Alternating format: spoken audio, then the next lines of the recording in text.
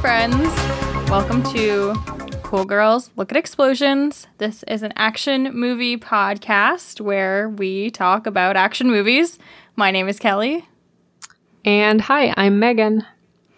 And this week's film is Godzilla from 2014. Our fun little fishy friend. What technically is Godzilla? So I believe he's kind of technically like almost a dinosaur, right? Yeah, he has dino qualities for sure. Yes, he's definitely prehistoric. We know that, and we know that he's an alpha predator as discussed in the film. Whoa. Alpha Predator sounds redundant. Alpha Predator is a really good band name. Yeah, it is. Actually, copywritten. You can't take it. That's ours now. We, a group with no musical talent. Well, I think you have a bit of musical talent. I truly have none. I don't know if it's enough to warrant having a band name. I want it. Our fake band, Alpha Predator.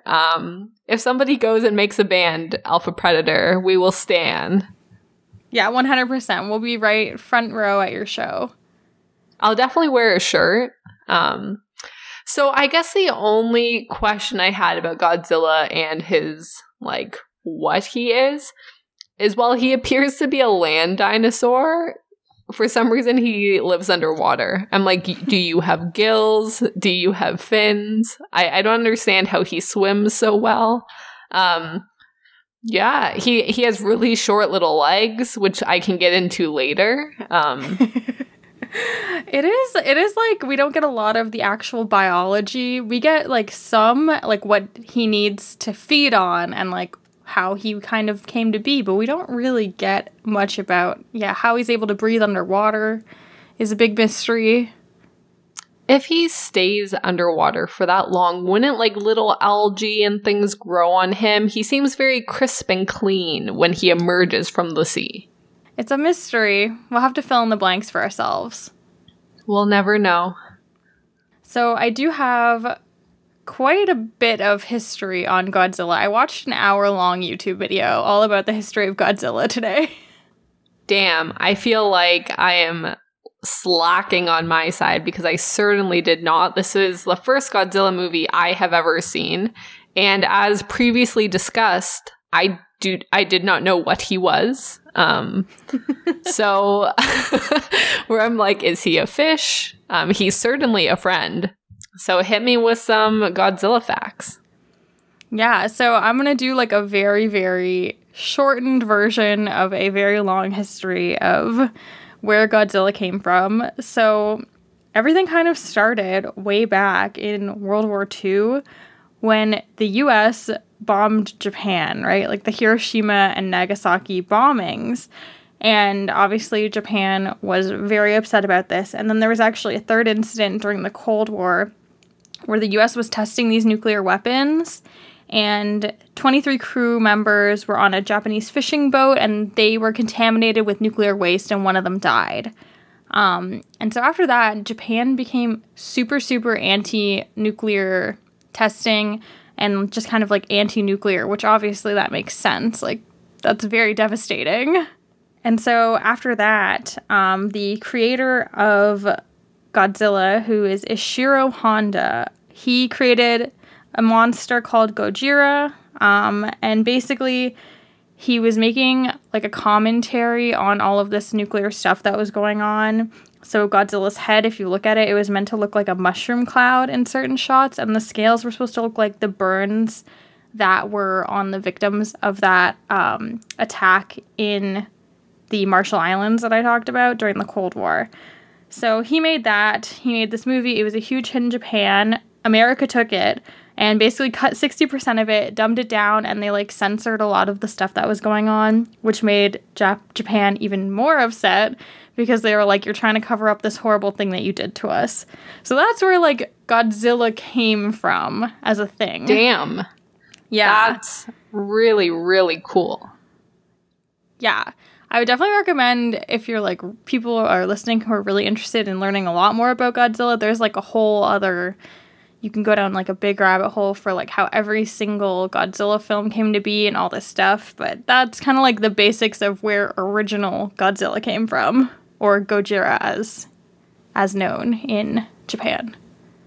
Do you want to let everyone know the YouTube video you watched so they can look it up and watch it for themselves if they like? Yeah, so if anyone is interested in looking up the actual video that I watched, I'll put it in the show notes, but it's called The History and Evolution of Godzilla on YouTube. And the person who made the video, his username, their username, I should say, is Cynical Justin. So it was very interesting, very well researched. Cynical Justin is also a good band name. Maybe his solo DJing career. Cynical Justin also is like a good stand-up album name. Yeah, that's true. He can open for Alpha Predator anytime. Yeah, Cynical Justin, if you're out there, we got you. Let's go on. When COVID's over, we can be a touring show. Perfect. Hopefully he's talented. Well, his video was good. A little info on like this movie too before we get into specifically this iteration of Godzilla, that I think this is something we can talk about throughout the movie, but this is the director Gareth Edwards. It is his first like big feature film. So he only made one movie before this, and then the studio gave him Godzilla to work on. What was his first movie? It was called Monsters, and it was a pretty like low budget indie film that I guess people saw and they really liked it. And that's what gave him Godzilla, but it's pretty wild. And then after this, he went on to make Rogue One, which is one of my favorite of the Star Wars movies. Yeah. Mm-hmm. Star Wars counts, right? We can do a Star Wars movie. Yeah, maybe we should. Maybe we should do Rogue One, because I have thoughts. AKA, I love it, and I know a lot of people don't. My boyfriend actually was asking me if we were going to do a superhero movie, and I said, yeah, probably. They are action movies, and he was saying how he thought that they were their own category and that they were separate from action movies, and that I should ask you. But superhero movies are definitely action movies, right? Yeah, for sure. And I think we make our own rules, to be honest. Yeah, definitely. I was like, no, that definitely counts. And he's like, I don't know. Superheroes are kind of their own little genre. And I was like, of action. Yeah, I mean, Godzilla is like a subset of an action movie. It's just a monster action movie. Godzilla is definitely an action hero. Totally. So yes, this is the 2014 version of Godzilla, not the shitty 1998 version. So if you're watching along at home, I apologize in advance if you watched the wrong one. I believe, I have not seen the 1998 version, but I believe this one is much better. I also haven't seen it and don't know anything about it, but I heard that the reviews were not great. Yes, I believe they basically made Godzilla into a giant iguana, and they made him sound like a T-Rex from the movie Jurassic Park. Wait. I'm instantly intrigued. You mean you don't like the Godzilla that sounds like he is a dubstep DJ, like in this version? Oh, I really do like this Godzilla. I'm a big fan. He has a high bar to surpass if another Godzilla is going to take that crown. Yeah, so this Godzilla that we're at, this is the first movie in Legendary Pictures Monsterverse. So there's this Godzilla, a second Godzilla movie, and Kong Skull Island. And then there's also Godzilla vs. King Kong, which is coming out. So maybe we'll watch another one of these. Maybe. Shall we jump in? So the movie takes place in Japan, and we begin the film at the Janjura Nuclear Power Facility. And the first actor we see is Bryan Cranston. And this movie comes out right after peak Breaking Bad hype, so I think everyone's really excited to see him in this film. He is playing who I assumed was the main character, Joe Brody. And at the beginning, we learn that it is his birthday, and his son is trying to make him a sign. And his wife and his son are trying to like set up this cute little morning for him, but he's really worried about something that's happening at the power plant. So he leaves, he's on the phone talking frantically about local seismic activity, and how he thinks that the plant should be shut down as a precaution. His wife and him, I guess they work together, hop into the car, and they head down to the facility. During the drive, he explains to his wife that she needs to head down right away and check out the seismic activity and check on the radiation. Yeah, and there were a couple of things that I noticed during this scene. So I'm not like a huge Godzilla historian or anything, but I am pretty familiar with Godzilla, and in his kid's room, he has a big poster of what looks like Godzilla, which I thought was pretty fun. Mm-hmm. And his son, we later learn his son's name is Ford, also has like a tank that has a little piece of tape that says Mothra on it. And Mothra is like a big Godzilla baddie. Does not appear in this movie. Yeah, there were lots of shout-outs in that first scene as they pan across the floor where all of his toys are lying around. There's a lot of symbolism for what comes up later in the film, which is really cool and a nice little sneak peek. Yeah, it's super fun. And what do you think of his job as a nuclear power plant manager? It seems very high stress. Oh, yeah. It seems definitely high stress. And I think that's emphasized by the fact that he's incredibly stressed at the very beginning. So we're like, whoa. Yeah, it is very intense. So we arrive over to the power plant, and as we discussed, Joe's wife, Sandra, is going to go down into the reactor. So she heads down there with a team, and basically things start going wrong almost right away. Yeah, so they're looking at this wall of random gauges pointing in random directions with absolutely no labels, looking very concerned, which I thought was a little bit funny. And Joe's superior is saying that it's actually the aftershock from recent Philippine earthquakes, and that not to worry, and that Joe's theory is ridiculous.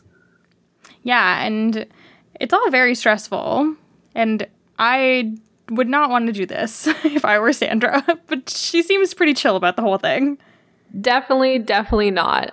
But it seems like Sandra's doing all the right things. So as soon as there's any sign of danger, they immediately start running, which is not something most characters do.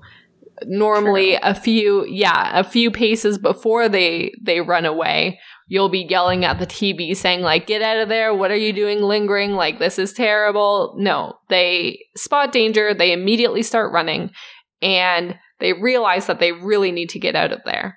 So Joe is basically trying to get to his wife, and he knows that he needs to get down to the level that they're on to be able to keep the reactor door open, so that he makes sure that his wife's able to come through it. So he is like sprinting, and all that is going through my mind at this point in time is Bryan Cranston in Malcolm in the Middle when he's doing like the speed walking.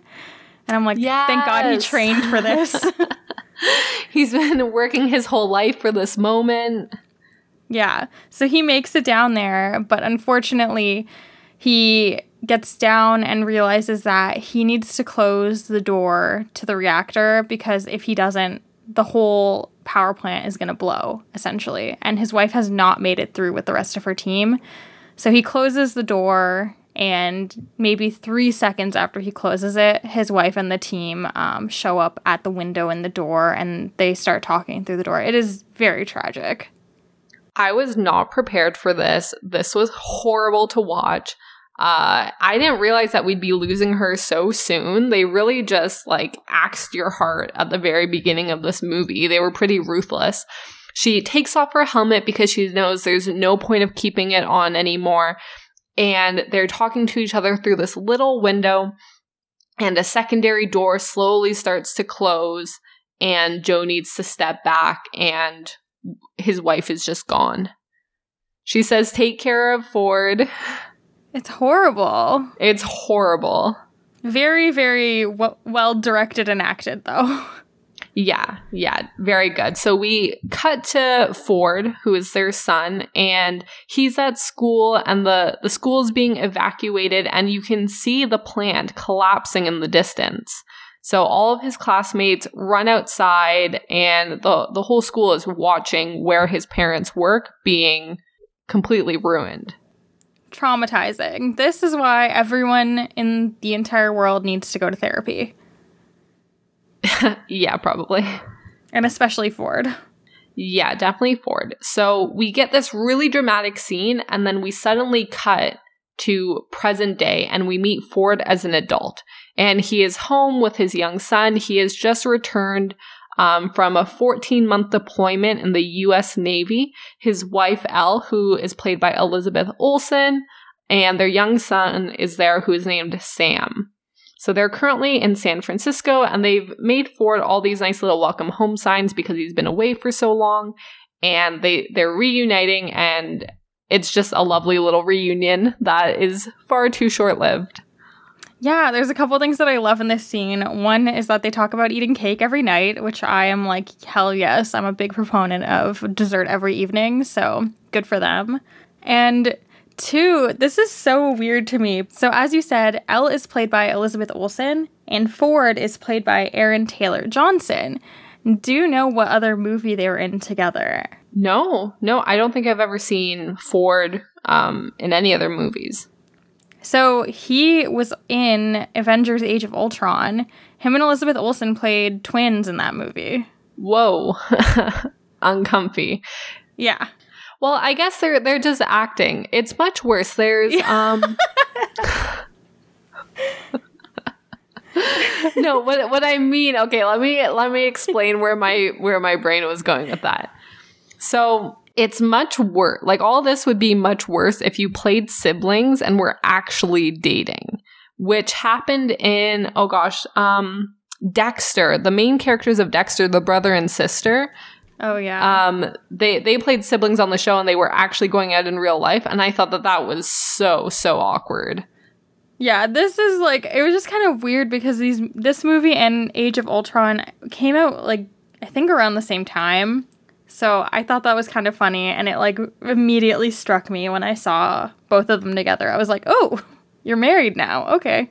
But so, yes, we got this nice little family reunion. We can see that they're a very happy couple. They have this very cute kid. And not, 24 hours of Ford being home, and he's getting a call that his dad has been arrested in Japan for trespassing into the plant meltdown zone. So Ford immediately needs to pack up and head over to Tokyo to bail his dad out of jail. Now, while they're leaving the prison, I saw that there was like this really dramatic goth kid with his parents, and I was like, damn. Your parents must be so mad. Yeah, I was like, I really need to follow what happened. Like, why was this kid in jail? He's got like this mohawk. He's like such an emo kid. In 2014, I feel like that was pretty bold too. I think the emo movement was kind of done by 2014. He's a rebel. Maybe when he went into jail, it was trendy. He just didn't have other clothes. Maybe he'll be front row at Alpha Predator's show as well. Oh, he is more than welcome. So while they're leaving the prison, they head back to Joe's apartment, and Ford realizes that all over the walls, there's all these newspaper clippings, the classic like conspiracy theorists walls. Like, the only thing we were missing was like little red string sticking from one to another. So there's all these newspaper cutouts, and Joe is clearly suffering a nervous breakdown after his wife passed away and has been trying to figure out what actually happened, because everything that the government was telling them happened doesn't seem to add up to him. Yeah, so he's full, like, It's Always Sunny in Philadelphia Charlie with, like, the little papers and stuff. And he's got this theory that, it is not a natural disaster. And my main thought with this was like, okay, I'm watching a movie called Godzilla. I'm going to go ahead and say that he's right, and it was Godzilla. Yeah, I mean, I think that's kind of what we assumed the direction was going. So Ford is having none of it, though. He wants his dad to move on. He doesn't care for his theories. He's trying to encourage his dad to just come home with him, spend some time with his grandson, forget about all this, and Joe's not having any of it. Yeah, he's like, okay, here's the deal. I have this friend who has a boat that goes through the radiation zone every day, and he dropped some things into the water, so I've been monitoring all of the underground activity again, and I can see that there's something happening here. One of my first thoughts upon hearing this is like, where did Joe meet this guy? Like, did he post on Craigslist, or how did he find this guy who happens to ride his boat through the contamination zone every day? This really does seem like a Craigslist posting. Now that you mention it, that's probably exactly where they found each other. It's just so specific and random and convenient for him that this guy exists. Yeah, and then he's got, like, pictures of bats on the walls, and he's like, Ford! He's like, it's sonar, echolocation. Which, if it's under the water, I feel like bats might not be the best imagery.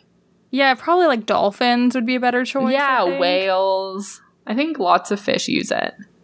Funny enough, actually, when I was watching that Godzilla, like, history video, one of the things that it mentioned was that there was some, like, iteration of Godzilla that was essentially a combination of, like, a giant gorilla and a whale. And I was like, whoa, I need to see that concept drawing, please. Mash them together. Yeah, sounds so If anyone out there is artistic, please draw these creatures together. We'll post it on our Instagram. Oh my god, I would love that. Yeah, so Joe is like, okay, come on, I'm gonna go into the quarantine zone. I need to go get these documents from our old house, and don't care that you don't want to come. I'm going. And somehow he's able to convince Ford that that's an okay idea. Ford is like, God damn it, I just want to go home and bang my wife, and I already came and bailed you out of jail, but fine, I'll follow you to our random old house in a radiation zone, and, you know, look for your old floppy disks, Dad. Yeah, and they get, like, quote-unquote suited up in, like, radiation gear, which is so funny, because they just kind of look like they're, like, mechanics, and they've, like, duct-taped, you know, the seams of their hands, like, where their gloves go over their hands, and they're really trying to be like, oh, yes, we will be able to survive this supposed radiation with these household things that we have. Yeah, so they're walking through this radiation zone, and then immediately realize they're holding some sort of detector. And I guess Joe realizes, oh, there's no radiation here, which you would think, how long has it been? 14 years? You would think that in 14 years, with all of his conspiracy theories, he'd go and check this before this moment. But he realizes, there is no radiation in the air, and rips off his mask, and Ford is like, whoa, what the fuck? And then immediately is like, oh no, okay, I'm gonna rip off my mask too, because my crazy dad did. Yeah, there's a lot of questionable decisions being made at this point in time, but, you know, we're just going to go with it. A little impulsive. Probably could have just left it on just in case. Like, you could have literally just died, but it's fine. They get into their old house, which is just completely overrun with plants and kind of trashed, and Ford goes and finds one of his old little army figures, and his dad, Joe, goes and finds his old floppy disks. Yes, thank God. He finds the floppy disks, and they come outside because they're hearing a lot of commotion, and they can see that there's a bunch of helicopters that are flying back over to the old power plant, and it looks like they're building something. And as they're kind of like watching what's going on over there, a couple of cars pull up and they get captured. So they get arrested again, or I guess for Joe it's again, but this time, instead of being brought to jail, he's brought to the old power plant that he worked at. And I'm wondering why he wasn't brought there the first time. It's a great question. It's kind of weird to be like, oh yeah, these people were trespassing. We're going to bring them to the power plant. But I guess maybe there aren't, like, roads that are easily accessible, perhaps, to get out of the radiation zone. I don't know. Yeah, and while they were visiting the home, Joe also got a photo of his wife, and we were able to see the old happy birthday sign that was hanging up there. And I feel like he probably could have worked a little harder to sweet talk his way out of this and been like, oh, I needed to get a photo of my wife. Like, this is my son. We've been really sad. But he just kind of lets them take him away. Yeah. He's just like, I guess we're captured now. You always gotta at least try to talk your way out of it. Yeah, I mean, it's like getting out of a parking ticket or something, right? Just, like, cry. Yeah, speeding tickets, crying normally helps. I did get, like, a lot of parking tickets in university. like to the point that they towed my car. And then Whoa. because it was all on campus, they were like, you need to go pay these or we won't let you write exams. And I was like, oh God, fine. So I went into the spot where you have to pay them, and I was genuinely pretty upset because I didn't want to pay like $400 in parking tickets. You know, I was a student, I was pretty broke. And I did start crying, and the woman at the desk felt so bad for me that she like zeroed them out and only made me pay $25.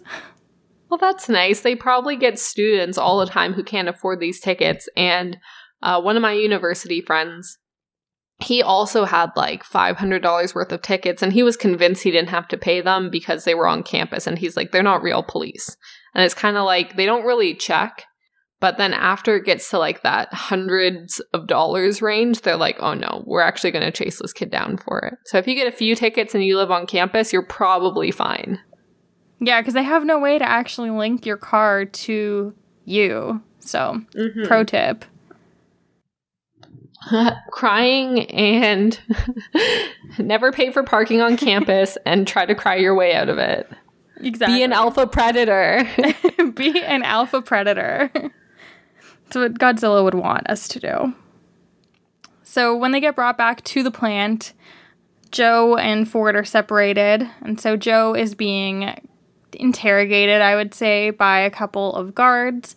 And he's like sitting in the room and he just starts giving out all of this information about himself. Like he's like, hey, I used to work here. My wife died. I was here the day that everything happened. And I know that there's all these electromagnetic pulses coming through. And it's basically the same as the day that the whole thing melted down. And he's like giving out this very, very specific information. And it just so happens that one of the plants, I believe he's like a director who is Dr. Serizawa. He like is standing on the other side of the two-way glass listening to Joe talk about all of this stuff. And he's like, oh shit, maybe this guy's right. We didn't realize that it was the same as the day that the whole thing kind of blew up. So he shuts down the whole plant. And how convenient for them. So I'm wondering if after Sandra died, did Joe just never go back to work? Like, why wasn't he also working on this issue at the actual facility? Yeah, I guess they just shut down everything and then Joe kind of went a little off the deep end, right? Because Dr. Serizawa was clearly working on this issue for those 14 years. And Joe was trying to work on it kind of underground, but it seems like it would have been a lot more convenient if they were working on it together. Yeah, that does seem like it would have been a little bit easier, but then we wouldn't get this magnificent monster movie. That's true, but has Joe just been unemployed for 14 years? How is he paying for the conspiracist bungalow? Maybe he does Uber Eats deliveries on the side or something. Maybe while the guy goes and checks the radiation on the boat, maybe he's also a fisherman. Oh, that'd be fun. That would be fun. So, after Serizawa realizes all of this, they shut down the plant, and essentially what we see is, I don't even know how to describe this thing. There's like this giant, almost arched, crunchy looking thing. Online it's described as a chrysalis, so I'm going to use that word. And apparently this chrysalis has just been feeding off of the plant's reactors for the past 15 years, and that's what's been giving out these weird like electromagnetic signals across the city. Yeah, so suddenly they decide that this is a problem, and they decide that they need to electrocute this chrysalis, which probably they should have done immediately when they found it. I'm not sure how long you should study a thing before you decide to destroy the thing. But this seems like they waited a little too long. Yeah, they waited literally 15 years. So they cut all the power to this thing, and then all of a sudden we get a little spooky gooey leg that like pops on out of the chrysalis. And it starts going buck wild. It knocks over like a bunch of cranes, which that is terrifying. Those things are absolutely huge. I don't know if you've ever seen one like lying down. I've not seen a crane lying down. I've seen a crane in the air. Where have you seen cranes taking a nap? One fell down in my neighborhood like not too long ago, actually. It was pretty crazy. Whoa. It was like, I think it ended up being like 4 blocks or something long, and we like lost Holy power shit. and stuff. It was wild. I don't know how I didn't hear about this in like we talk like every day. I don't know. How did I never miss came this? up. Like, whoa. Well, of course it didn't naturally come up. Maybe it's because you lost power that day. Maybe. It was maybe like a year ago. It was a little bit ago. Next time I'll think to ask, have any cranes fallen in your neighborhood as of late? Hey, anything weird happening over there? Yeah, any cranes taking a nap? Yeah, so we get this weird thing coming out of the chrysalis, and as it like slowly emerges, we can see that it's some kind of like winged insect is the best way that I can Disgusting. describe it. It's very gross. It looks very gooey. Yeah, so at the very beginning, when there's like this weird kind of jaggedy like rock thing, I was like, oh, this is like Godzilla's going to emerge, and this is Godzilla the movie, blah blah blah. And then you get this weird like spindly gooey leg, and I'm like, nah, that is not Godzilla. So I was not prepared for these other weird creatures to appear in the movie. They have the strangest noises. Like the sound engineering on these creatures is wild. Like it's so well done. I really like the noises that they make. Yeah, I like it a lot too. It really does remind me of dubstep, but that's definitely not a bad thing. Like I think it works a lot for the vibe. And it's got like its own kind of mysterious thing going on. It's very cool. Yeah, I like its eyes, and I like the creature when it's on its own. We'll jump to it, but this creature, like, just by itself, I liked that as a nemesis. So if we want to cut back to Joe and Ford, our father-son team, we have Joe is handcuffed in a security vehicle, and he's watching helplessly as people are dealing with this creature, like, smashing things and hurling things, and people are dying all around him, and he's worried about his son. Yes, so he's trying to figure out where his son has gone off to. And essentially, there's a lot of scuffles that take place here. But Ford is able to escape. He's stuck in a interrogation room as well, I believe. And he's able to get out through a door finally. So he starts running, sees the giant creature. And Joe almost dies so many times in this movie. I wrote down Joe dies a lot because I kept thinking like, oh, he's dead. He's dead. Oh, no, he's still alive. Somehow he makes it out of this. I truly had zero fear of Joe dying. Really? Yeah. I was like, it's Bryan Cranston. He's the main character. Like, this is his movie. He's the one with all the facts.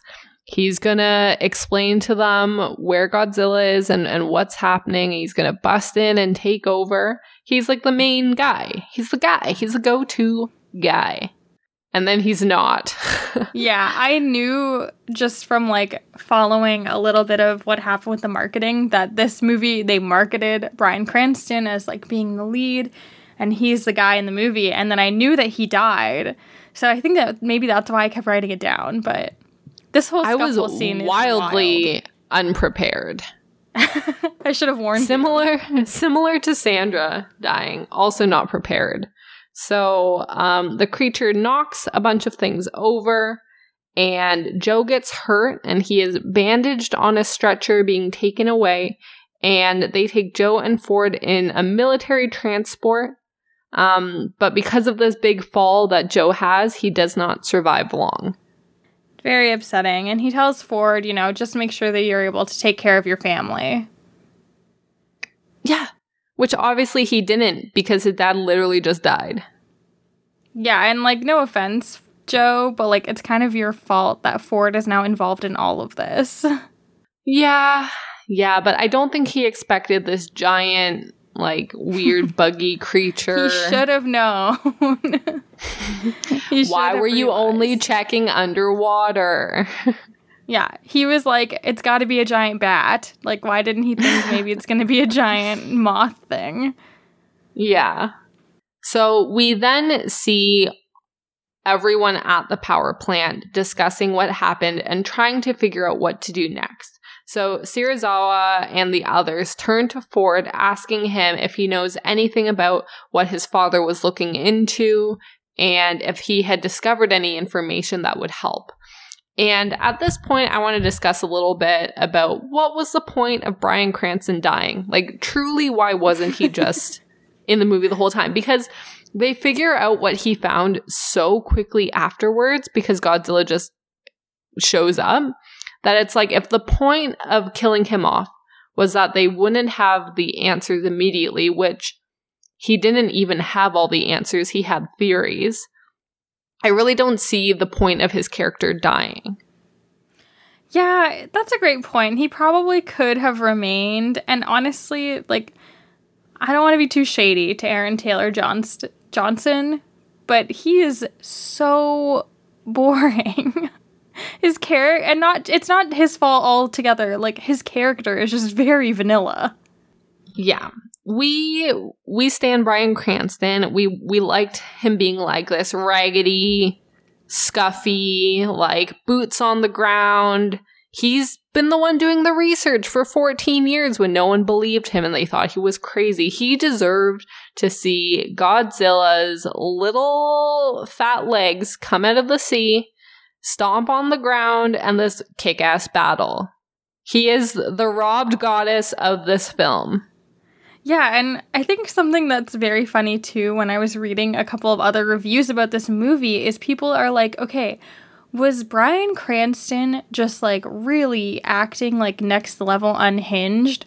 Or was everyone else in the movie just underacting? And I think that everyone else in the movie was really underacting. Like, I think Bryan Cranston has the right energy here, you know? Like, he's putting everything into the character. He's like screaming when stuff's happening. Like, I just think that he was really underutilized in this film. And once they started shooting test footage and stuff, like, why wouldn't they just have rewritten it so that Joe could remain in the movie? In fact, the more we talk about this, the more I want to know why Bryan Cranston didn't play every single character in this film. He could play his own son. He could play his son's wife. He could play him in a wig, him in a scale suit, him with bug wings on. I feel like he could handle it. I agree. Bryan Cranston can play literally anyone. Yeah, I'm really upset more than ever that wasn't actually what happened in this film, because you're completely right. Everyone else felt a little dull in comparison, and I couldn't put my finger on why, but you just saying that everyone else was underacting and he was like the one actually acting well, yeah, 100%. Yeah, like, I get that this is like a darker, more serious action movie, but you're still in an action movie, like. And he was the only one taking it seriously. He's the one going to the Kijiji fishermen, checking out the water, while y'all are, twiddling your thumbs looking at a rock for 15 years? Come on. Yeah, just, honestly, everyone needs to fucking step their game up and be more like B. Cranston, more like Joe Brody. Yeah, so congratulations. The best part of this movie died, and I am crushed for a second time in the first 20 minutes. I'm sitting on my couch. It's a freaking Sunday night. I think I'm going to go to bed, have like lovely dreams after a nice wholesome film about like the sea creature stomping on some stuff.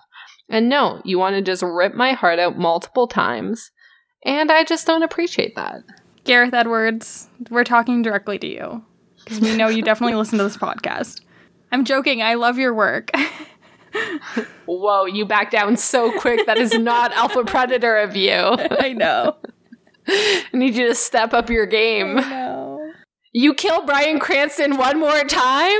Are you? No, we do not stand. We certainly do not stand. What are we talking about? I don't even know what happens next after this. I no longer care. I turned off the movie. No. So, yeah, we basically get Serizawa and some U.S. Navy guys who are talking about, we have to find this giant winged creature because it flew away. obviously, because it has wings. Amazing observation. Yeah, they call it the MUTO, which is the Massive Unidentified Terrestrial Organism. And then they keep talking about, like, oh, but it's not terrestrial anymore because it flew away. Okay. I should have written this movie. Yeah.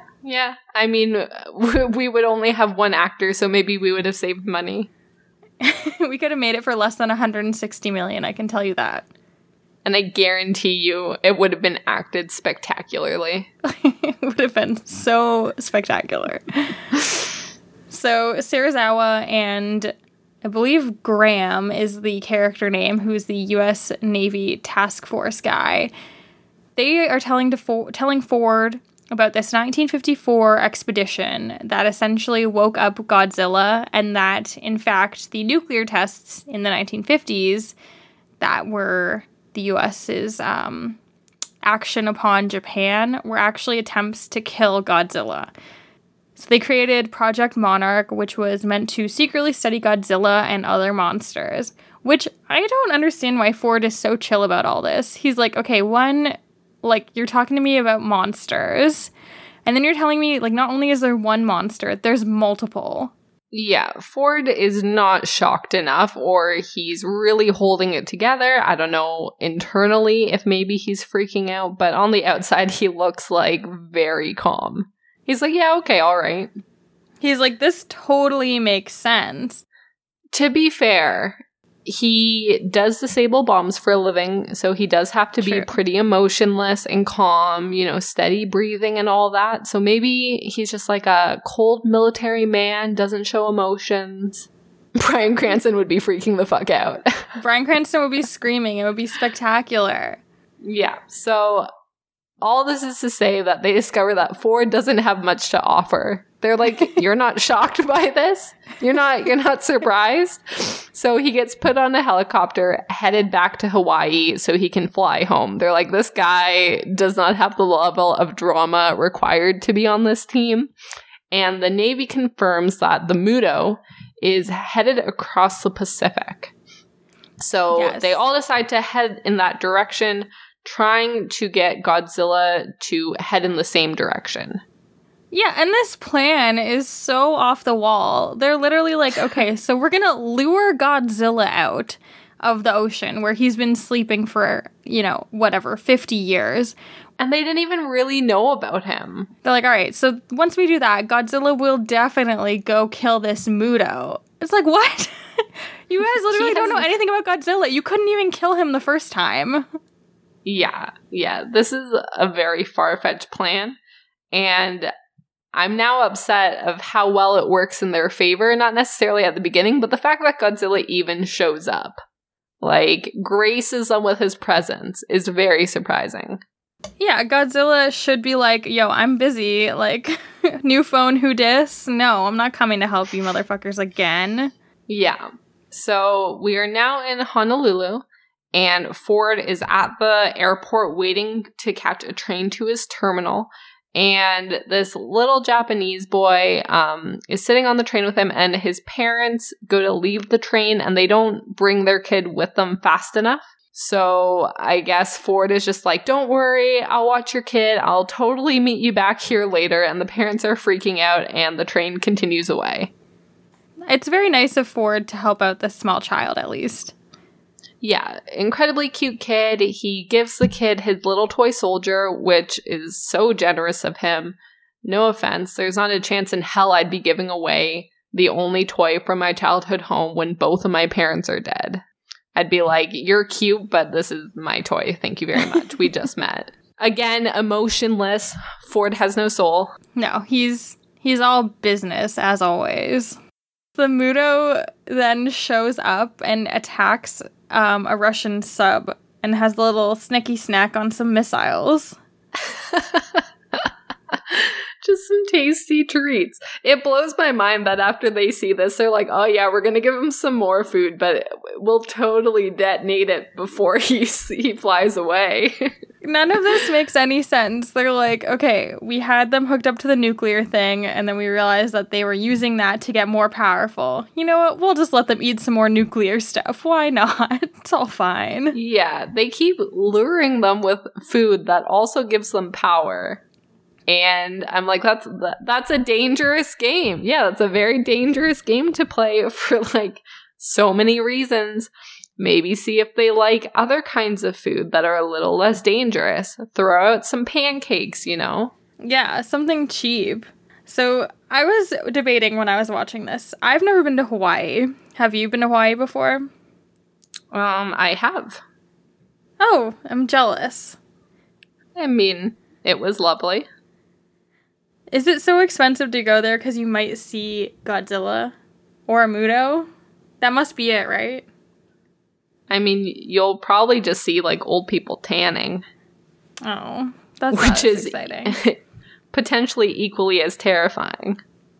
That's true. I went on, like, this all-inclusive trip with my mom once, because, I don't know, I think I was, I hadn't seen her in a little while, and my mom's a teacher, so she had March break, and she was like, come on, let's go somewhere, and I was like, sure. And the people we saw on day 1, on day 7, or I think we were there for 2 weeks, on day 14, these people were pure leather. I don't know how they did it. Oh, no. Yeah, it was bad. I was like, the fact that you're not just burnt to a crisp is crazy. I had that, spray sunblock. Oh, yes. Which normally I'd be a big fan of, but I made the detrimental mistake of not rubbing it in well enough. Oh, no. So I had these burns on my arms and legs in just like these random patterns of where the spray mist didn't hit. So I just looked insane. One time, when the 7th Harry Potter book came out, I picked it up like the day it came out, and I was going on vacation with one of my friends, and we were going on like a little beach vacation thing. And so I sat on the beach reading Harry Potter the entire day, and I sat with my legs crossed and the book across my lap. So when I finally got up, like, I'm not even kidding you, I had like a book-shaped thigh burn. It was atrocious. Worth it. I was waiting for you to say that, like, you were waiting in line and got sunburn, and I was like, man, all the book releases were at midnight. I was like, how did you get burnt? And then I was like, no, wait, you were the crazy child who dressed up and went to the midnight book openings. I was a big Harry Potter book opening person, I will say. Yeah, definitely same. That's like the one thing my mom would like let us stay awake all night for. My brother was a much faster reader than me, so we'd go and we'd get one book. And we'd pick it up at like midnight, so it'd be like 1 or 2 by the time we'd actually have the book and get home. And then my brother would like stay up all the rest of the night reading it. I'd go to bed, and he'd be done so fast that by like the end of the next day, I would get the book and he'd already be done. Now, this is pretty traumatic, so hold on to your hats. And maybe we even cut this out because it's so bad. But my brother was reading the 4th book, and I forget what scene it was, but there was a scene he really didn't like. Like, he didn't like what happened in the book. And he ripped out the pages and tore them up and just, like, threw them out. I forget what scene it was, man.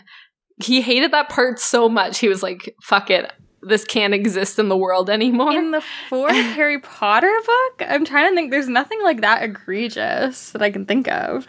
Oh, man. I'm going to have to ask my mom. I don't remember. And I feel like maybe I just, like, tried to put it out of my mind because I was so rattled by it. But I was pretty upset because then when, of course, I get the book, I'm, like, flipping through. And then I'm missing a few pages. And I remember that because it was just the next day, I, like, went and got the pieces and, like, taped them back together. And my mom was like, child, this was an expensive book. Damn. What are you doing? That's intense. Yeah, so needless to say, I could have handled all the shit that was going down a lot better than Ford. You think you would be even more chill than Ford? I'd be the appropriate amount of chill for the situation. Because I, too, have lived through trauma. You'd have a little more personality. Just a dabble. So we get a shot of a little girl, and so she essentially turns and is looking off into the water, and she is on Honolulu and notices that all of the water has been sucked into the ocean.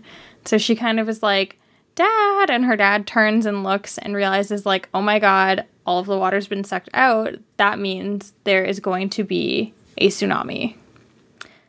So basically the entire island needs to start running.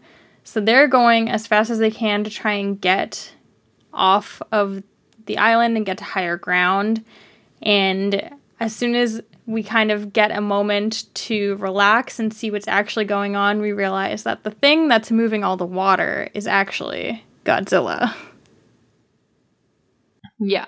So Godzilla exits the water, and we see that he goes to fight the Muto. And this kind of goes along with the train scene. So we're seeing these two different ones come together because the Muto is attacking the train that Ford is currently on. It's ripping the tracks out, and we see kind of shots of the inside of the train where all the people are rolling around and falling down. We see Ford catching the little boy that he was helping try to get back to his parents. And the Muto attacks the train tracks. So he starts trying to rip up the tracks, and passengers are like falling to their doom. Ford's able to hold on. He somehow has enough strength, and he grabs the kid before he falls out of the train as well. And while this is going on, Godzilla and the Muto start fighting. So very convenient that Godzilla is able to start attacking the Muto before he can eat our main character and our main character's little heroic sidekick here. Yeah, so we get all these really cool shots of looking through the train tracks on the top as an aerial view, and you can kind of see through the slats, like little bits of the Muto's eye, and you hear the little noises it's making in the background, and there's a lot of fog from the tsunami going around, and you see bits of Godzilla and this battle that you should be able to see so clearly because they're right in front of it. You're still only seeing glimpses of it. Yeah, it's super cool. And Ford is able to escape with the kid as well. And we do see a scene of him bringing the kid to kind of like a camp for, everyone in Hawaii. And he brings the kid over and is like trying to get the kid registered. And the kid ends up finding his parents. So we get a nice happy ending to that little side quest we had going on. Mm-hmm. So now we cut back to San Francisco, and Elle is asking her and Ford's son to go to bed, and her son is actually watching the news where all of this is unraveling on TV. So the whole world now knows that the Muto and Godzilla exist, and at this point, Elle realizes for the first time what's happening. Yeah, and she's like, oh, my husband was just in Honolulu. That does not bode well. Yeah, so they then cut to back on the ship where they are tracking the Muto's path, and they believe that it is heading for San Francisco. So they realize that the only possible reason it could be heading towards San Francisco is because there is a second Muto chrysalis that they thought was dead, but they decide that they probably should go check on this. So they head to the Yucca Mountain Nuclear Waste Facility in Nevada, and when all the troops arrive there, they discover that the Muto, who they have now realized is female, is gone. And when they open the door, they see that the mountain has completely been blown out and destroyed, and this giant creature ripped its way out and escaped, which somehow people at the facility just didn't hear. Yeah, I don't understand how they didn't notice this giant hole in the back of this, secret nuclear facility that seems to be on lockdown. Like, don't they have an alarm? Yeah, it really seems like they should have noticed this before. The hole is massive. The sound that this creature would make would be so loud you'd hear it like a city away. Like, it's insane that they had to open the door to discover this, considering there were helicopters over the facility. It's crazy that they want us to believe that this is how they discovered this. But this Muto, the female one, is much larger than the male one before. Yes, I wrote in my notes that this Muto is a delicate lady. Yes. And so once they realize that, we have a male Muto, we have a female Muto, I wonder what they could want to get together for. Yeah, so they realize that they're really drawn towards each other and they're trying to find one another and that they're sending out mating calls. So I don't know why Godzilla would be inclined to get involved, other than the fact that he is very pro-abstinence and is like, nah, not on my watch. Yeah, it's very odd. I mean, they kind of talk about the fact that, like, these two creatures are, like, parasites, and Godzilla is very into, like, you know, I guess he's kind of granola, and he's like, no, man, we want the Earth to be able to take care of itself, so that's kind of why he wants to destroy them. But, like, no offense, this kind of just sounds like a love story to me, and Godzilla is really harshing their vibe. I don't know, I'm kind of Team Godzilla. I want their vibe to be harsh. They're kind of gross. Whoa. You don't like the weird glowy eggs in the female Muto?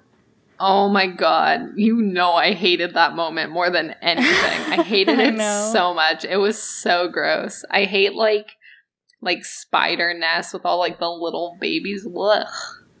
So the Project Monarch team is essentially like, all right, here's what we're gonna do. We're gonna bait the creatures together, and then we're just gonna blow them up, because that worked so well when we tried to blow up Godzilla. We'll just do it again.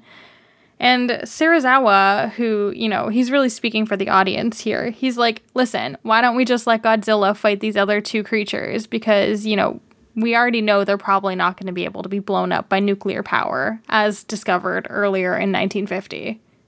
Yeah, this plan is highly questionable and should not have worked. And we get another shot of Ford. He's finally able to get a hold of Elle, which is nice, and he tells her that she needs to wait for him, and he'll be back in San Francisco by the morning. Which, like, I don't know. Like, Ford, what are you doing? You know that this creature is probably going that way. Like, why would you not tell her, like, hey, you need to do whatever you can to be safe? Not like, you need to wait for me, please. Yeah, he should probably say, like, grab our child, run away, like, get out of there. I don't know where safe is, but it can't be the direction that these creatures are heading. Yeah, and somehow Ford, despite having zero personality at all, is able to convince the Master Sergeant to let him help with this new mission that they have, which is essentially that they're going to be the ones to drop off a bomb, which has an analog timer, because the Mutos will be able to disable it if it's not analog, and that's going to be the bait. So he wants to help out, dropping that bait off the coast of San Francisco to blow up the two Mutos. So the new plan is that they need to put the bait bomb and the killing bomb onto a train, and they need to get it over into the coast where they're going to do this whole plan. So everything seems to be doing okay, and Ford has kind of just, like, figured out a way to shove himself into this plan, so he's helping out the team. But then, all of a sudden, you know, they're calling on the radio. They're like, hey, can we go through this tunnel or no? And they're not hearing anything back, which is already a red flag to me, right? Like, if you're radioing someone and they're not responding, I feel like you assume the worst. Yeah, if you're asking someone, should I do this or is it too dangerous? And you hear nothing back, it's like, okay, it's too dangerous. Yeah, clearly. So the team needs to kind of split up to go look on the bridge to determine, like, okay, what's going on? Why aren't we hearing from the other side of the team? And somehow Ford and this other guy that he's with, I don't remember the secondary character's name, they get, like, snuck up on by the Muto. This giant creature sneaks up on them somehow. Yeah, the female Muto, who is significantly bigger than the male, somehow sneaks up on them and smashes the bridge, gobbles down one of the nukes, and essentially kills everyone on the train. Somehow Ford escapes because he jumps into the river just as the bridge is falling apart. And then they flash to the morning where a recovery team has gone in and they see that everyone is dead, but Ford happens to wake up and start stumbling forward, and they run and grab him. They put him in the helicopter, and they fly him and the remaining nuke up and he's really the only one left who has any sort of bomb training, as the whole rest of the team is dead. We see that the Mutos are both headed to their powwow in San Francisco, and Godzilla is in close pursuit, so we see some boats and helicopters following Godzilla in the water, making sure that he's going to the correct place. I don't know exactly what they would do if he decided to go a different way or dive down deeper into the water. We don't really have any sort of hint of that. But we see that Ford has now called Elle, who is at the hospital. And he again tells her, like, wait for me. And so she decides that she's going to send her son with a coworker who is headed to a bus to get kind of out of the city. Yeah, which, like, is the correct move. You don't wait any longer. But you also, I would go with my son. I guess she's being at the hospital, but currently no one is affected. Like, nobody at the hospital is hurt because of these monsters, right? Yeah, for sure. So I feel like at this point, you take your son and you leave. You're like, you know what? I think I'm calling in sick to work today. I gotta go. Yeah, and it's not like you can do anything to help fight these monsters anyways. Like, yes, she is a nurse, so I understand she wants to help hurt people, but she'd also be able to help hurt people if she goes on the buses with everyone else. Yeah. I don't want to, like, drag her too much because obviously she's doing a good thing by staying. Obviously she feels like there's a big enough reason to not leave yet.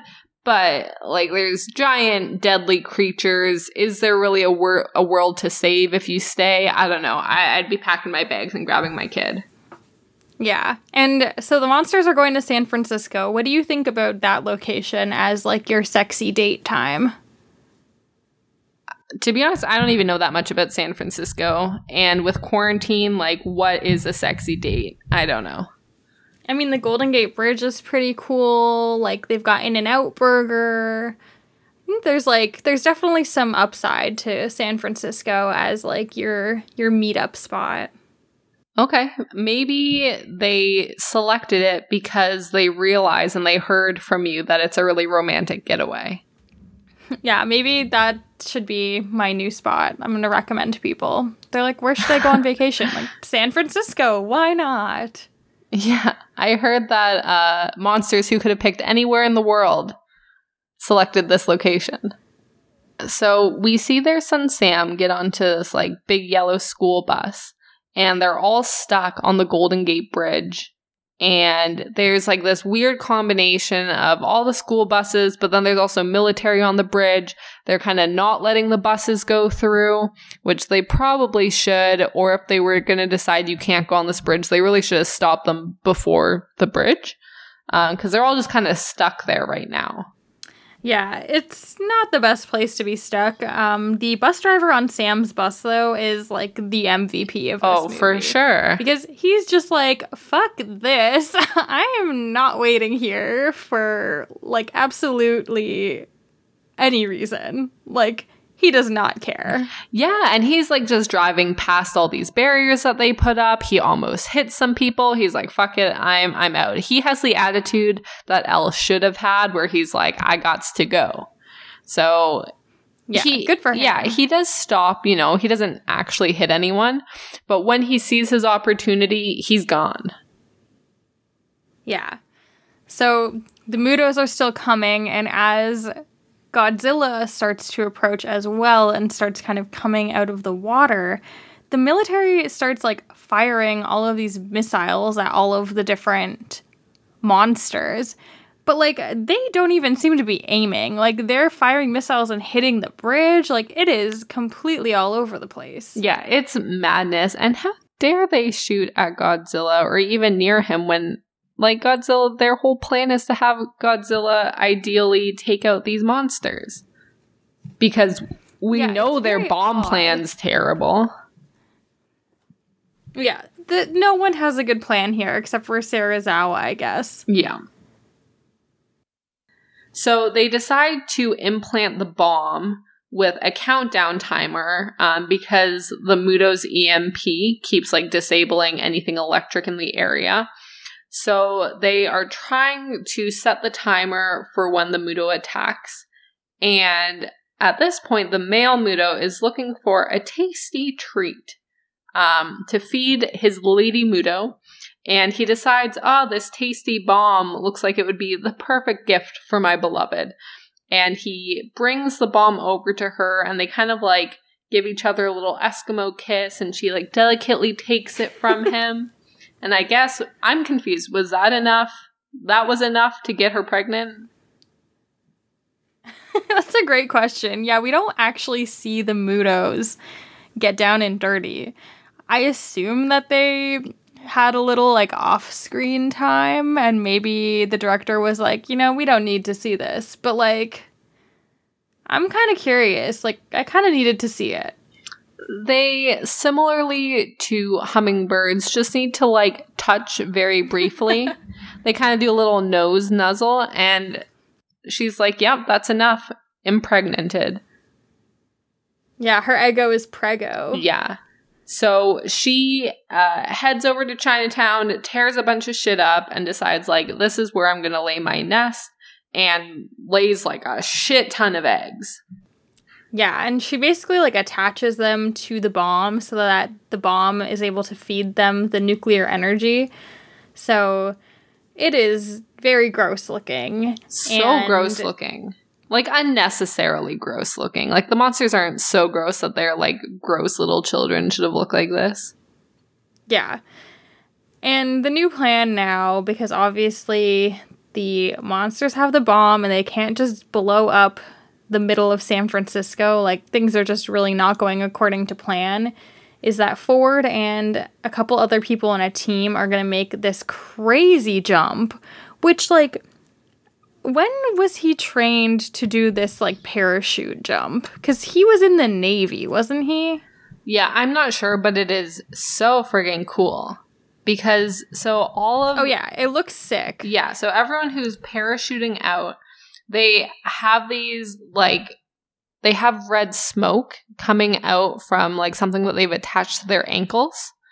That's leaving this, like, really dramatic red line as they fall through the sky. And I'm assuming that the parachuters normally do that to alert any planes, but I had never seen that before. Yeah, it's almost like a flare, I think, that they put on their foot. It looks so cool. Like, this is definitely the coolest scene in the whole movie. So the plan is essentially that this team is going to parachute into downtown San Fran, grab the bomb, defuse it, and then they want to, like, remove it so that they can get it out of the city, because otherwise it's just going to blow up in the middle of San Francisco, which is obviously not ideal because there's still some people who have not been evacuated from the city. Yeah, their terrible plan, unsurprisingly, goes poorly. And they're like, oh, we didn't blow up these creatures out in the water like we wanted to, and they immediately brought it to land and hooked it up to all these children and are now just going to spawn. Basically, they do this crazy jump, and while they're flying through the air, we get these, like, really wild, like, kind of up-close shots of just parts of Godzilla, which looks so freaking cool. Like, wow. I feel like every little frame in this could be, like, just put up on your wall as artwork. It looks amazing. Yeah, it looks really cool. Definitely one of the highlights. And this is when we actually also get to see, like, Godzilla is showing up. He's here to fight, and he's not fucking messing around. Like, you now have children. I have an issue with that. And they smack down. Yeah, he's pissed that they got down and dirty, and he... He is the alpha frickin' predator, excuse me. Yeah. He's like, there can only be one thick boy in this world, and that is me, Thickzilla. Thickzilla. I'm here to smash. Yeah, so this is when we see, like, the actual fight that we've kind of been getting glimpses of here and there. From afar, through smoke, through train tracks. This is when you actually see them full-sized, like, really throwing down. Yeah, it's pretty cool. There's a lot of buildings that get blown up. It's just, like, fun to kind of see such an iconic skyline and city just get, like, absolutely destroyed. And I feel like we don't often see San Francisco as a place that is the setting for these kinds of movies. Like, it's usually, like, you know, New York or like we watched a lot that were in Europe. So it's kind of cool to see somewhere different. Yeah, I love seeing new cities getting destroyed. Sounds morbid as hell. So Godzilla is doing a really good job fighting the smaller male winged Muto. And he's holding his own, and then the female suddenly sees that her man is getting tossed around, and so she leaves her children to go tag team this fishy man. So now with both of them fighting Godzilla, Godzilla's all of a sudden not doing so well. While this is all happening, Ford has landed on the ground with the other parachuters, and he notices that there's all these eggs. So while everyone else has run away with the bomb, he's like, no, I should actually probably do something about this, or we're going to have a way bigger problem. So he stays behind, he gets some gasoline, and he just torches the place, blowing up all of these eggs that are attached to this bomb. Low-key, I kind of didn't want him to blow up the eggs because I kind of wanted to see what the little baby Mutos were going to look like. No, that would have been awful. No. With all them scurrying around, that would have been terrible. There's just no way they could have won. They just couldn't have won. The fact that the other people left after seeing that, I was like, your judgment is questionable. You should have for sure had a powwow and been like, okay, someone needs to take care of this. Yeah, and luckily Ford does, like, the first thing he's done right, other than saving that small child in the whole movie, blows up all the eggs. And when he does it, we get the most intense scream from the female Muto. She is so pissed, and she comes back to where the nest was, and it's, like, a very tense moment. She's looking around, and you can kind of see that she has spotted Ford, and you know, at this point, I'm like, listen, we lost Bryan Cranston right at the beginning. Nobody is safe. Maybe he's just about to get eaten here. But no, our pal Godzilla, he gets in there and he starts fucking that Muto up. Yeah, so now that the female Muto has left, it's more of a fair fight. And Godzilla just destroys the male one. He takes his long spiky tail and knocks the male Muto into a building, demolishing it. Then, he runs up to the female Muto, grabs her mouth, like, looks into it. He breathes like this. I don't even know what, like, fire? Is he a dragon? What is happening? This, like, giant blue like electric beam into her mouth. So he's, like, ripped her mouth open and is just, like, shooting this down her throat. And it burns her throat so much that the rest of her body falls off, and he's just holding this head, and he just, like, chucks it to the side and is like, I'm fucking done with this. Yeah, he just yeets her away. It's wild. Yeah, he just chucks the head. But yeah, Godzilla, he's the real hero here. Yeah. He woke up from his long nap, decided to fuck some shit up, destroy some buildings, and he's like, man, I am tired. Now, while he is destroying the female Muto, they realize we still have this giant bomb, and Ford needs to do something about it. Yeah, I mean, does he need to? Yeah. He just wants to. He has a hero complex. Now, he could have put this bomb onto the ship because it had an auto drive mode and just, like, let it go off into the sea without him on the boat. But he decides that he's going to stay on the boat. He's really exhausted. He's been fighting monsters, blowing things up. The explosion that he set off to destroy all the eggs really chucked him. So he's pretty tired and beaten up. And so he kind of passes out on the ground on the boat. Yeah, and the boat is just kind of like slowly floating away with the bomb, which has not been deactivated, still on it. But luckily, some helicopter friends come and grab Ford out of the boat and pull him away to safety. So this whole time, the only reason Ford is here is he's a bomb specialist and he can disable the bomb, and he's the only bomb disabler left and he can disable it in 60 seconds. The fact that he does not disable the bomb is unbelievable. I cannot believe that they didn't give him the scene of disabling the bomb and this helicopter doesn't get down there. They should have had a guy like slap him awake, and be like, "You're our only hope, man. You got You need to You're do the this. only one who can do it. You got to disable this bomb." Throw him at the bomb and have him heroically disable it. But no, they just hook him up to a strap, fly him away. The boat goes out and explodes, which is still a huge issue. Like, it's a radioactive bomb. Yeah, they've been talking so much about how, like, oh, we can't do this because we're going to blow it up and it's going to be too close to San Francisco. And, like, the boat is not that far from the coast. No, at all. He completely like, failed. It's still very close to the city. Yeah. I kept thinking when he was, like, he's lying in the boat with his face up, like, looking into the sun. I just kept thinking it was going to be, like, in The Lion King, where Simba sees his dad and he's like, son, like, you need to get up. And we were going to get, like, Bryan Cranston in the clouds, but it never happened, Son, which is a bummer. Get a personality. Do something for once. I feel like everyone else who watched this movie was like, man, Ford's such a hero. He does so much. And we're like, what have you done? What did you do? Okay. While I say that, he did kill all the babies. So that was nice. That was nice.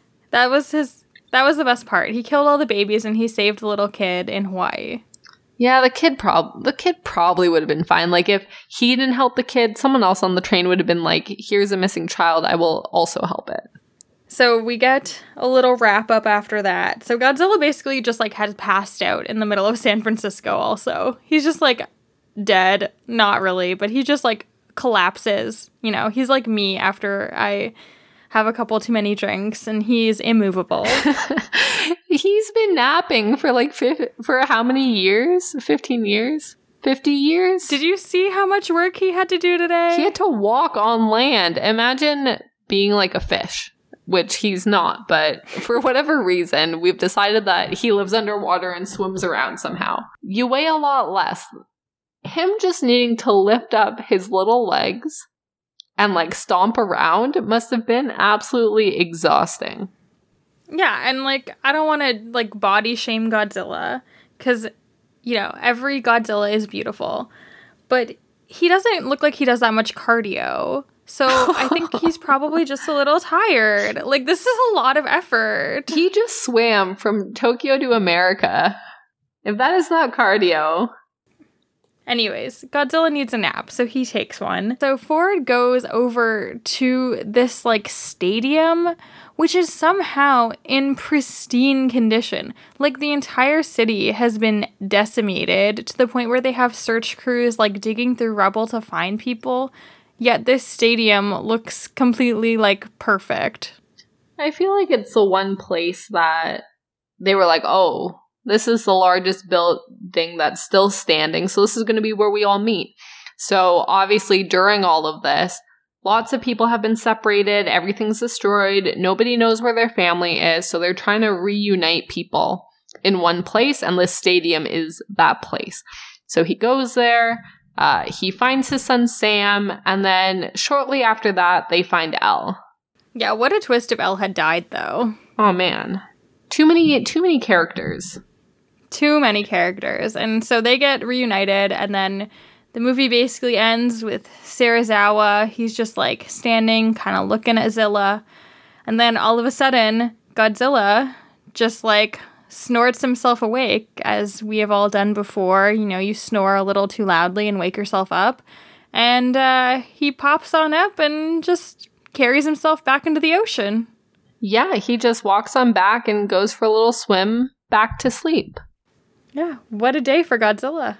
He's sent a message to any creatures trying to fuck. Like, not on my watch. Do not make me wake up again. Yeah, this is what they should be showing in those, like, celibacy classes in high school if you go to a Catholic school. A giant sea creature will come and fight you. Overall, it was a pretty fun movie, though. It was much better than I thought it was going to be. I thought it was going to be really derpy, and it was actually, like, serious and really dramatic, and the lighting and the music and, like, all the scenes. It was really, really well done, and I just didn't see it coming.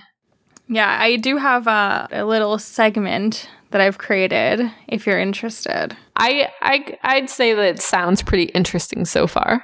You know, this movie had a lot of focus on the sexy time between the two insects. And in a couple of our other podcasts, I've talked a lot about fan fictions and how I think they're hilarious. And I was like, wow, this movie has a lot of weird stuff going on. I'm sure there's some weird fan fictions out there. So I went online and I pulled a couple of titles of fan fictions. So I would like to read them to you. I have 4 here, and I have written one of them. The other 3 are real fan fictions.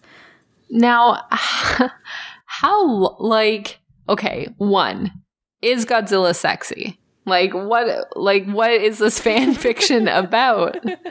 Like, is it about Ford, or is it like this is a Godzilla fan fiction? There's a sexy lady Godzilla, or maybe another male Godzilla, and I don't know. Is this like pure Godzilla is getting it on fanfic? I don't understand.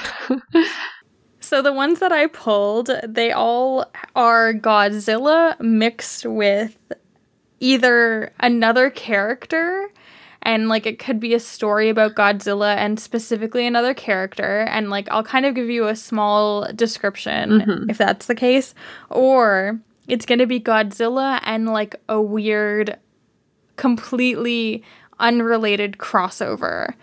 So like, you know how they called the Avengers like the most ambitious crossover of all time? Like, I would argue that these fan fictions would be better than that. I'm so excited. Okay, hit me with them. Okay. So the first Godzilla fan fiction. So remember, I'm going to give you 4 and you just need to tell me which one you think was fake. Okay. So the title of the first Godzilla fan fiction is Rise of Godzilla. And this fanfiction features a storyline where Serizawa falls in love with Godzilla. Oh, that's for sure real. Fanfiction number 2 is called This World Doesn't Belong to Us. No kidding. And this is a Godzilla and Buffy the Vampire Slayer crossover. I have a much harder time seeing someone think, oh, so wait. Is there a snippet from this? Is it a love story with Buffy and Godzilla? Doesn't she slay monsters? I didn't want to pull actual, like, writings from it because I didn't want to have to reach out to the people who wrote them, basically. But I did read this one, or parts of it, and they're not, like, romantically involved, Buffy and Godzilla, but they exist in the same universe. They seem to be enemies. They would be enemies, right? Now, are you saying, oh, I read it, oh, it was this length, but I have nothing to tell you because it's the fake one? Okay, continue. Because you like Buffy. And that's a really weird crossover. I do like Buffy. Okay. It is a very weird crossover. You know what? I'm so confident I'm deleting number 1. That one's real. Okay. Number 3. This one is called Muto. And so it is a crossover between Godzilla and specifically the Muto characters and Pokemon, the movie. Oh, like Mewtwo? Are they trying to do a play on words? Yeah. Yes. So, sorry, what's it called? Mewtwo? Muto. Because Muto is just, like, they didn't mash the words together enough. It just sounds like Muto.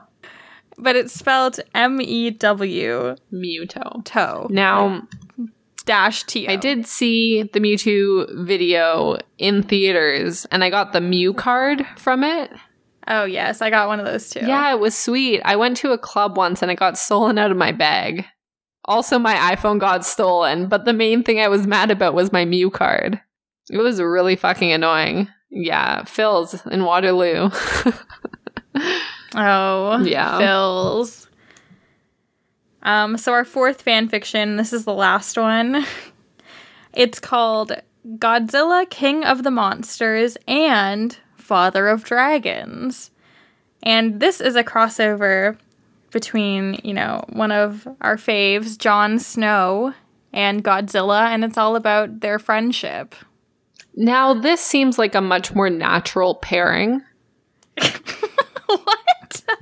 What do you mean? This Godzilla and Jon Snow. Yeah, this just seems like it would go together. This seems real to me. I can see this being real.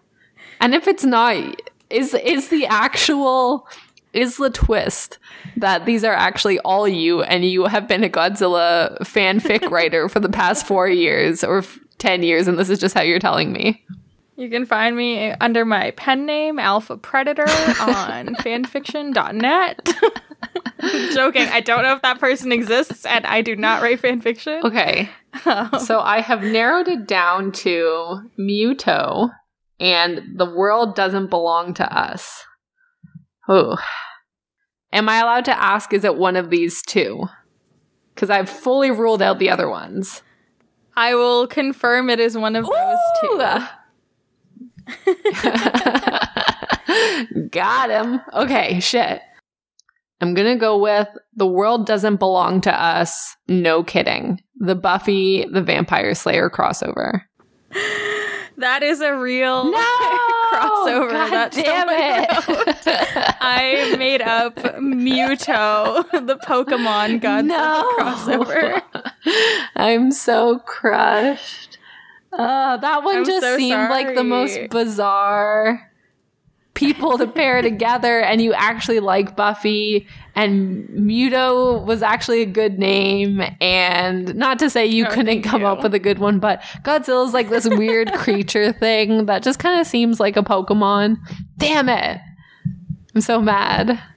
I was torn between making one that was like that Muto one, or I was gonna try and come up with something that had to do with Harry Potter. Harry Potter would have also been good. He does breathe fire, so I think it's fire. It's some sort of blue stuff. Yeah. Okay, this was a fun segment. I guess we can't just pull lines from it, but I like this segment. I hope this segment continues. I look forward to reading the Godzilla Jon Snow one. Feel free to send that to me. I've never actually read fanfic. Is it good? It's that's debatable. There are some that I think are actually quite good, but I didn't really read this one. I didn't read a lot of it, so I can't really comment on the quality, but there are definitely some fan fictions that are quite good. Well, I think this was a very successful watch. I think that being new to the Godzilla universe, it's very exciting to actually fully see a movie and like it, and maybe I'll watch one of these another time. Yeah, I'm kind of interested to watch the King Kong one, actually. Yeah, I guess we haven't decided what are we watching next week. I think we briefly discussed if we wanted to do the Power Rangers, the newest movie. I think it was 2017, but I'll confirm the actual year right now. Yeah, I'm all in. I was obsessed with the Pink Power Ranger when I was little, which is not a unique quality to have growing up in the 90s. We would play the Power Rangers at recess. It was cool as hell. I remember I was at a toy store, or my mom tells me a story of when I was being a brat at a toy store when I was little, and I really wanted this Pink Power Ranger, and she was like, no, you can't have it because you're behaving terribly. And I didn't get it, and I was crushed, and I think my behavior, I was like, I must be better. It worked flawlessly. But yeah, I think maybe we'll try out the new Power Rangers from 2017. I think I have actually watched this movie, but I could not tell you anything about it. But I do know Bryan Cranston is in this movie as well. Unbelievable. I swear to God, if he doesn't have a more starring role, I will be fuming. If he dies, I will also be fuming. I'll just be such a sad little Canadian girl missing Bryan Cranston from my screen in all of his acting glory and dramatic faces. So let's do that for next week. If you would like to check us out, which if you're still here, I'm pretty confident you might. Immediately as it becomes less confident. Check out our Instagram and Twitter at ExplosionsPod. You can shoot us a message. If you have a movie recommendation, hit us up.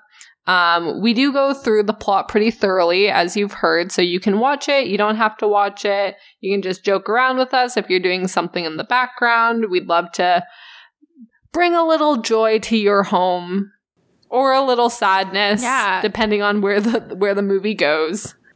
Yeah, this one was a little bit more sad than usual, but still very fun to talk about. And if you're interested in hearing us talk about other silly things, feel free to check out our other podcast called Nathan for Us, a Nathan for You podcast. That one is all about the TV show Nathan for You, and it is pretty silly, but we have a lot of fun. Yeah, if you like our random tangents, that's probably the place for you. Yeah, and please remember to rate and review us if you're on Apple Podcasts. It really helps us to, get more eyes onto the pod so that more people can hear about all of our dumb takes on fun popcorn movies. And I think that's all we've got for today. So thanks for listening. Yeah, thanks for listening. Bye-bye.